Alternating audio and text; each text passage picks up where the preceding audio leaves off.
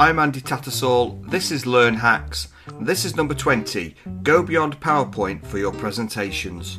Coursework presentations do not have to be a collection of bullet points delivered on PowerPoint. There are lots of different ways you can create and share a presentation. If you want to make an online collaborative one that works and looks like PowerPoint, then try Google Presentations, which is part of the Google Apps for Education suite. Or if you want to try something even more different, try a tool like Prezi that makes your presentation more dynamic and visual.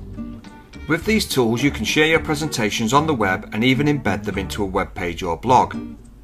If you want to go even further, you can use a tablet to create an even more visual and simple presentation using tools like Nearpod and Haiku Deck.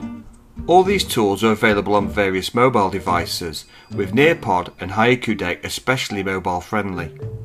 Your slides are a visual accompaniment to what you, the presenter and expert, has to say.